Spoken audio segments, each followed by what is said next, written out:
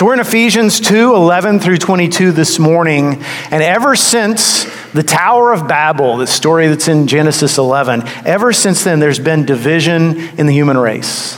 I mean, you could go further back than that. You could say Cain and Abel was a sign of that. But think about the Tower of Babel. That's that first time you see this idea of different people groups who just can't get along. Last night, some of you are aware, there was a hostage situation in a synagogue in Colleyville, which is just outside Dallas-Fort Worth. Fortunately, it ended with all the hostages going free. No, none of them were injured. I don't know anything else about the situation. I just know that when I heard that, I thought, good grief, this is still going on. We live in a world where the slightest difference between people can lead to bloodshed. If you're a different race, if you're a different political ideology, if you're a different language group, if you listen to different music on the radio, I mean, goodness, we can fight over the most ridiculous things. There's division in the human race, and the solution depends on who you talk to, what voice you listen to, because there's all kinds of voices trying to tell us what the problem is and what the solution is. Now, if you listen to the loudest voices on the left, they will tell you that the problem is an imbalance of power.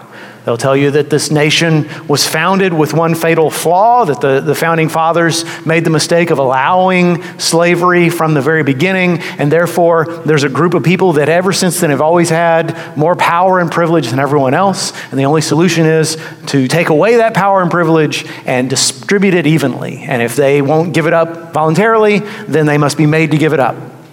Now, the loudest voices on the right will say, well, the problem is actually wokeism. It's social justice warriors going around and stirring up trouble. Everything would be okay, but they stir up the trouble. They get us all hot and bothered and angry with one another. So the solution is to isolate those people, to ignore them, to paint them as un-American so that we can just go about our business and everything will be okay. And some of you right now are like, oh, we're going to talk about politics today. Okay, I will listen. But we're actually in a series called Why Church, and we're looking at why the church exists. We're in a time when the church to a lot of people seems irrelevant at best. A lot of unbelievers, whereas 50 years ago, if you talk to the average non-Christian, they would have said, well, I don't believe, but I'm glad the church exists. It does a lot of good for society. Whereas today, I think if you talk to your average non-Christian, they would say, well, we'd be better off without organized religion, period. It causes more problems than it does any good. And even Christians see church as optional at most.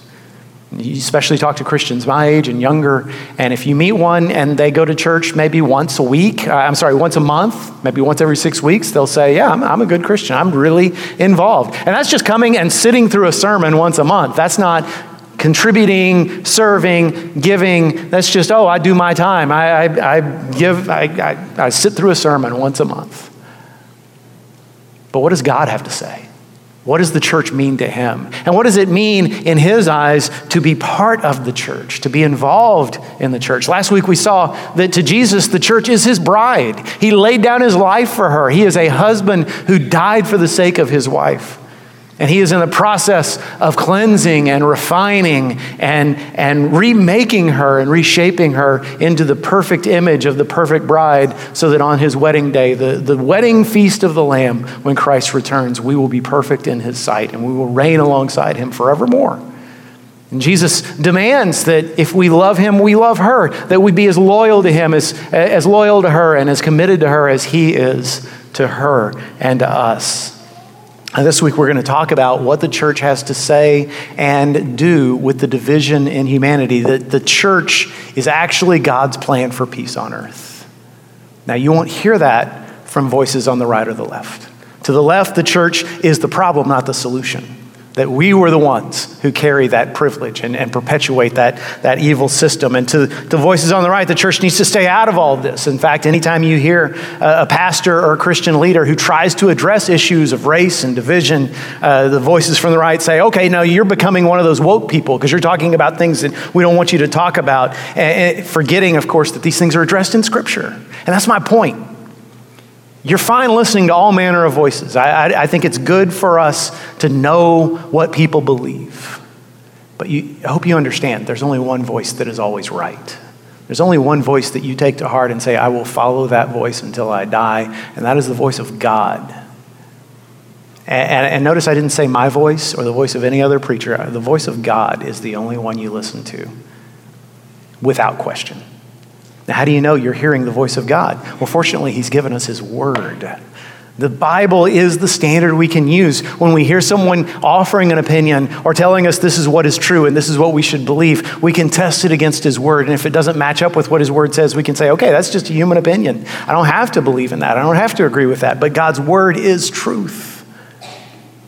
So let's look at what the Bible actually says about the plan for peace on earth among human beings. Actually, Paul, the author of Ephesians, is a perfect guy to write this because he grew up. We would call him a flaming racist. I mean, Paul was a proud Jewish man who hated Gentiles, and he had reasons to. You know, that hostage crisis last night, that kind of thing has been going on to the Jewish people forever. And part of the reason why is in every culture in that time in the ancient world, the Jews were seen as oddballs. They were the only people group who refused to fit in. Any other people group, if you got taken captive and carried away to a foreign land, or if you just voluntarily immigrated, the first thing you do is figure out, okay, what do I need to do to fit in? I'll start eating this food and I'll start speaking this language and dressing this way. And okay, those are your gods. Okay, I'll worship those gods. I'll still worship mine. And everything worked out. That made for peace. But the Jews refused. They would come in and say, I'm not eating that food. That's unclean. I'm not dressing that way. No. And your gods are not gods at all. They're wood and stone. There's only one God, and it's Yahweh, the God of Israel. And so as a result, anytime there was any kind of disaster in any of these nations where the Jews lived, and so there'd be a flood or a fire or an earthquake or a defeat in battle or a plague, and the people would immediately say, well, it's their fault, it's the Jews' fault because they're the ones who aren't worshiping our gods, and the gods are angry at us, and so that's why these bad things are happening. And so if you were the governor or the king and you wanted to up your approval ratings, what would you do? You would persecute the Jews because then everybody would say, okay, good, you're dealing with the situation. And as a result, the Jews, of course, they hated Gentiles, and Paul among them. I'm sure Paul, like most Jewish people of his era, believed that the only reason God kept making more Gentiles was because the fires of hell needed fuel. And then he met Jesus on the road to Damascus. And Jesus had a different plan. Not only did Jesus change Paul and save his soul and redeem him and turn him a complete 180, but he said, you're going to be my man to take the gospel to the Gentiles. You tell me God doesn't have a sense of humor? So here's Paul, and to his credit, once he knew the plan of God, he was all in. He was a completely different person. He loved Gentiles. He wanted to see Jew and Gentile worshiping together. He wanted to see all the people of earth in one family, and he began to preach that way and work for that plan. Look at Ephesians 3:6. See, Paul's writing the Ephesians. They are a church that he planted, a multi-ethnic church, and he loved it. He wanted to affirm them. In chapter 3, verse 6, he says, this mystery, let me just stop there. Mystery, whenever you see that word in the Bible, substitute the word secret plan. Because that's the way we would say it today. You know how in World War II, I'm going to talk to you like you're all history nerds like me.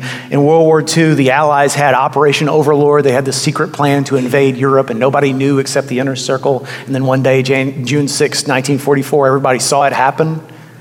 This is the secret plan of God for peace. Paul says the mystery of God, the secret plan, is that through the gospel, the Gentiles are heirs together with Israel, members together of one body, and sharers together in the promise of Christ Jesus. And then look what he says in verse 10. His intent was that now through the church, not through angels, not through governments, not through armies, through the church, the manifold wisdom of God should be made known to the rulers and authorities in the heavenly realms. What's he talking about? Rulers and authorities always means angelic figures, unseen powers. He's saying the angels, even the angels didn't predict what was going to happen. When Jesus came and died for humanity, he didn't just die to save individual humans from hell. He died to make us one. And he died to make us one through the church. And even the angels saw that and said, wow, I didn't see that coming. I didn't think those people would ever get together. So, look at verse 11 of chapter 2 of Ephesians. Therefore remember that at one time you Gentiles in the flesh, called the uncircumcision by what is called circumcision, which is made in the flesh by hands. By the way, if you don't know what circumcision is, ask your mother. Remember that you were at that time separated from Christ, alienated from the commonwealth of Israel, and strangers to the covenants of promise, having no hope and without God in the world. But now in Christ Jesus, you who once were far off have been brought near by the blood of Christ. For he himself is our peace, who has made us both one and has broken down in his flesh the dividing wall of hostility. Remember that phrase, the dividing wall of hostility. We're going to come back to that. But let me just stop and say, this is, again, Paul is saying, you Gentiles were outside, you had no hope. And this sounds like the old Paul. You were uncircumcised, you had no access to the law, you didn't know our God, you had no hope in the world. But Christ has brought you in. And as a 100% Gentile, I got the DNA test to prove it. I got no Jewish blood in me. Hallelujah that God found a way to bring me into the family, even though I don't qualify in any way. But that's not all. He didn't just die so that I could be brought in and you could be brought in. He died so that we could be one, so that there would no longer be Jew and Gentile, black, white, brown, yellow, that we would be one in Christ. In verse 15, he says, by abolishing the law of commandments expressed in ordinances, that he might create himself one new man in the place of the two, so making peace. God is making one new race. It's not like our old racial distinctions won't exist or matter. We'll still celebrate those, but we're becoming a new race, the people of God, and that will be our primary identity in Christ. Verse 16, and might reconcile us both to God in one body through the cross. We'll talk about that in a moment too. Thereby killing the hostility, and he came and he preached peace to you who are far off and peace to those who are near. For through him we both have access in one spirit to the Father. So then you are no longer strangers and aliens, but you're fellow citizens with the saints and members of the household of God, built on the foundation of the apostles and prophets, Christ Jesus himself being the cornerstone, in whom the whole structure being joined together grows into a holy temple in the Lord. In him you also are being built together into a dwelling place for God by the Spirit. So I started today by talking about the Tower of Babel. I made reference to that story from the Old Testament. If you don't know that story, or if it's been a long time since you learned it in Sunday school as a kid. So back then, humanity was fairly new. And there was a group of people who said, let's build a tower. And this wasn't just for business or commerce. This tower had a very specific purpose. They said, we wanted to ascend into the heavens. In other words, we want access to heaven without God. We wanted to ascend into the heavens, and we want to make sure that we're not scattered over all the earth. So we want security. We want the security of being bonded together, humanity's power, and we want to make a name for ourselves. In other words, we want to feel that sense of significance and success that says we've done it. The Tower of Babel was intended to be a monument to human ingenuity, a way of saying humanity doesn't need God. And God knew that if the longer he let that project continue, the worse it would be for the human race. Because when we're cut off from access to God, we lose our lifeblood. We die. We shrivel and die. And so God came down and sabotaged that building project, and it was never completed. And so if you read the story, you see a tower, a building project that was meant to bring humanity together, instead resulted in humanity being more divided than it ever was before. And then there was a second building project, and thousands of years later, along comes King Solomon, and he builds a temple to the Lord in Jerusalem. This building project was different because it was actually sanctioned by God. God said, if you build this temple, I will dwell there. It'll be the place, the bridge between heaven and earth, where people all over the world, no matter who they are, they can come and they can meet me there. They can have their sins atoned for, and they can get right with me. But unfortunately, human beings messed that one up too. By the time Paul's alive, there's a series of walls in the temple complex. Remember that phrase I told you to pay attention to, the dividing wall of hostility? There was one wall before you ever got to the sanctuary of the temple that said you couldn't pass through that gate if you were a Gentile, if you were a non-Jew. And so it literally said, I'm going to read you the words of the sign. No foreigner may enter within the barricade that surrounds this sanctuary. Anyone who does so will have only himself to blame for his ensuing death. Yeah, we don't have that sign on the outside of our church, I'm glad to say. Paul says Jesus came to make that irrelevant, to break down the dividing wall of hostility. Any division that separates human from human on any basis is irrelevant in Christ Jesus. Now, here's where the church comes in. God is building his own tower, his own temple. And it's not made of stone, it's not made of brick, it's not made of clay or adobe or stucco or whatever you want to build. It's built of human beings. It is a tower, it is a temple made up of human beings of every nation, race, tribe, and tongue, so that all the world will see what God is doing. And they'll say, how can you do this? How can you make this work? I mean, here's Jesus, the cornerstone. The apostles and prophets are the foundation. And we're the bricks. And the world looks and says, how can you bring black, white, and brown, and yellow, and Jew, and Gentile, and people from all kinds of cultures, and rock guys, and rap guys, and country music guys, and every kind of guy, and bring them in and make them one? We can't do that. I mean, we can legislate it, but they still segregate themselves anyway. And we can make them think their divisions don't matter. We can tell them, just pretend to be colorblind. Doesn't work. How are you accomplishing that? And then we can say it's the gospel. The church's job, one of the church's jobs is to be the sign that only the gospel can erase the divisions between human beings and bring peace on earth. See, the reason Paul was in prison was because of that dividing wall.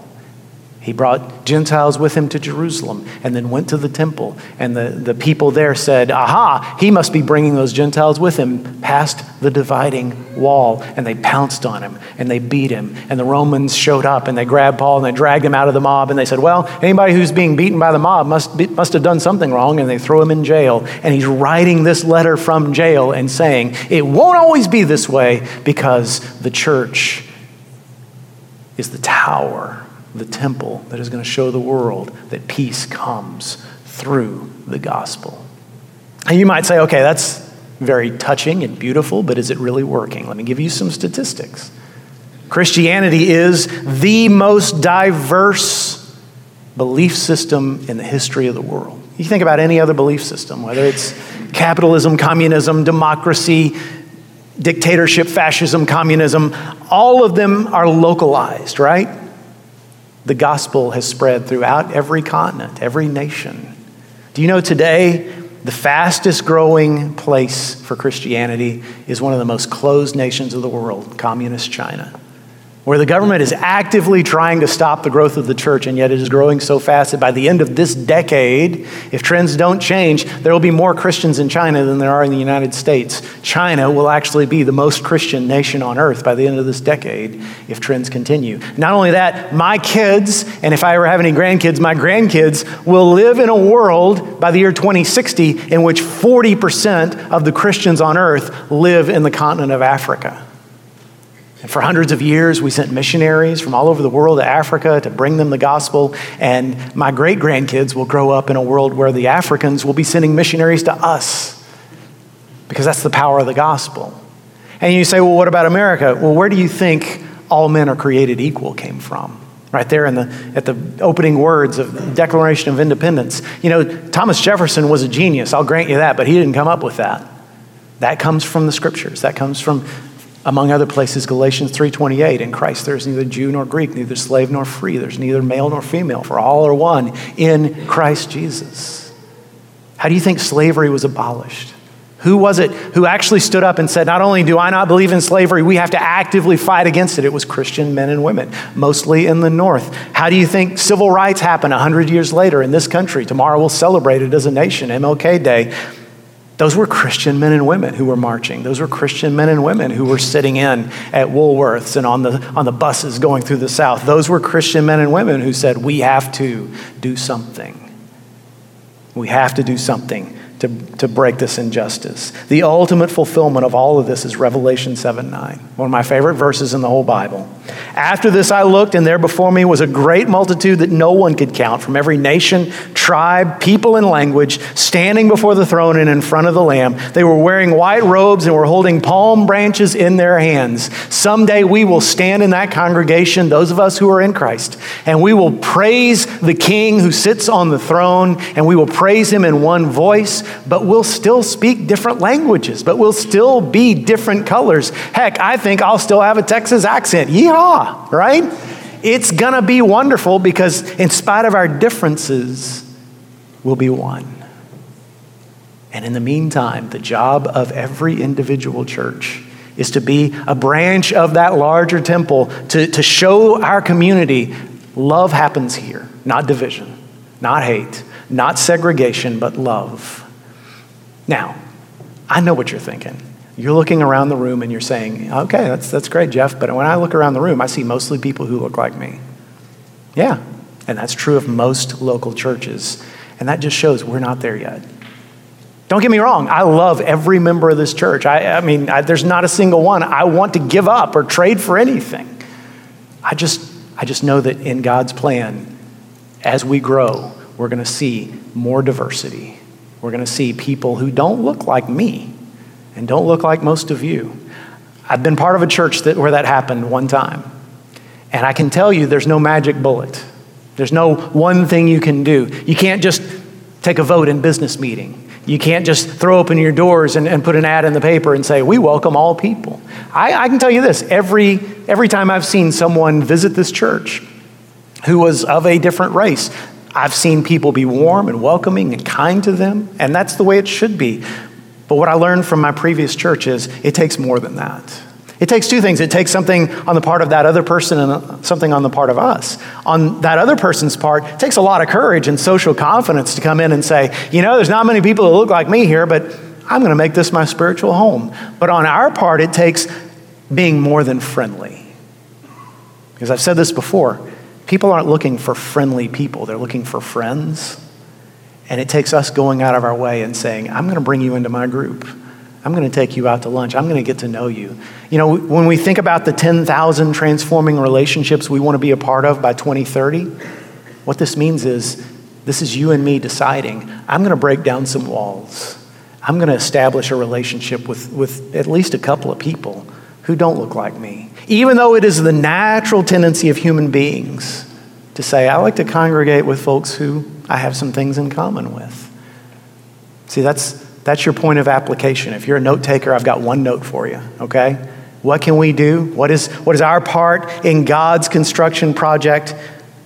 We have to do whatever it takes to reach out to those who are different. And it is hard. It's easier not to. It's easier just to do what most of us do, which is be nice and go on with our business. But it takes going out of your way and saying, if I reach out to this person, if I establish a friendship with this person who doesn't look like me, not only do I have an opportunity, if they're not a believer, to lead them to Christ, that's great, hallelujah. If they are a believer, to establish fellowship across the body of believers, and that's a beautiful thing. But if I reach out to someone who doesn't look like me and establish an actual friendship, that's one more brick in that wall, where the community looks and says, well, what do you two have in common? And all you can say is, Jesus. I don't listen to his music. I don't eat his food. There's nothing we have in common. We didn't grow up the same way, but we got Jesus. And so we're brothers. And so that transcends all this other stuff. That New Jerusalem we talked about, where every race and tribe and tongue will worship together in harmony, that's our home. I love living in Conroe, but this is not my home. That's my home. And we're ambassadors here from there. Our job is to bring some of that down here with us so that the world will see and go, I want some of that too. Yeah, I want to live where you live. That's our job, to be the body of Christ, to be the temple of the Lord and show the world his plan. And let me just close with this. It only works through the gospel. It only works through the gospel. It's not our good intentions. It's not us being extra kind. It only works because of the gospel. Again, verse 15, that he might create himself one new man in place of the two, so making peace, and might reconcile us both to God in one body through the cross. It only works because Jesus died for us. Some of you know this story, but Don Richardson and his family, many, many years ago, went to a place called Dutch New Guinea at that time. I was told since then that it's called Suriname today, off the coast of South America. He and his family went there specifically to reach a people group called the Sawis, S-A-W-I. They were literally a Stone Age tribe, and they were very warlike and violent. They constantly had battles with their rival tribes. The Richardsons showed up there, didn't know the language, didn't know anything. All they knew to do was they had some medical training, and so they rendered aid. When someone was injured, they had some medicines. They were able to take care of some of the illnesses that those people suffered from. And finally, over time, they were able to learn the language and become fluent enough that they were able to sit down and share with them the gospel story. So this great day arrives where they're going to sit down with all the leaders and say, this is the truth. This is who God is. This is the good news. And at the end of the story, they were horrified to find out that the Sawis heard the story and thought, oh, well, Judas is the good guy. Judas is the hero because he won. He betrayed his rival and he came out on top. And that's what it takes. That's what they valued, was power and strength and winning. And so the Richardsons said, we've failed. We've been here years. We've invested all this, and we've absolutely failed. We just need to pack our bags and go home. But the Sawis, when they found they were leaving, they said, no, you can't leave. You've made our lives better in so many ways. Please stay. And they said, well, we can't. You're not listening to us. And they said, well, listen, if we make peace with our rivals, will you stay? And they said, well, okay, let's try that. And the Sawis said, okay, tomorrow we'll make peace. And the next day they watched as the chief of the tribe went up to the top of a hill where the rival tribe was standing, and he brought his little son, and he handed that son over to the chief of the other tribe. And then they came back and they said, that's how we make peace. I have to give up my son to him. That's called the peace child. Because he's now a member of their tribe, I would never think to attack them because my son now lives with them. And the Richardsons, you see this little light bulb go on. They sat the leaders down and said, okay, now we understand why God brought us here. Jesus is the original peace child. God, the Father, wanted to make peace with us, but we didn't make peace with him. We couldn't. We had no desire to make peace with him, so he sent his son, his one and only son, the ultimate peace child. Not for us to adopt, but for us to kill. And in us killing him, we killed our own sin, everything that separated us from the Father. And we were brought into a relationship of peace with him. And not only peace with him, but peace with one another. There is one answer to the division among humanity, and that is the gospel of Jesus Christ. Because Christ died for us, peace is not only possible, peace will happen. And I don't know about you, but I'm ready to start seeing it happen in this church and in this community. We can be a part of it. That's our calling.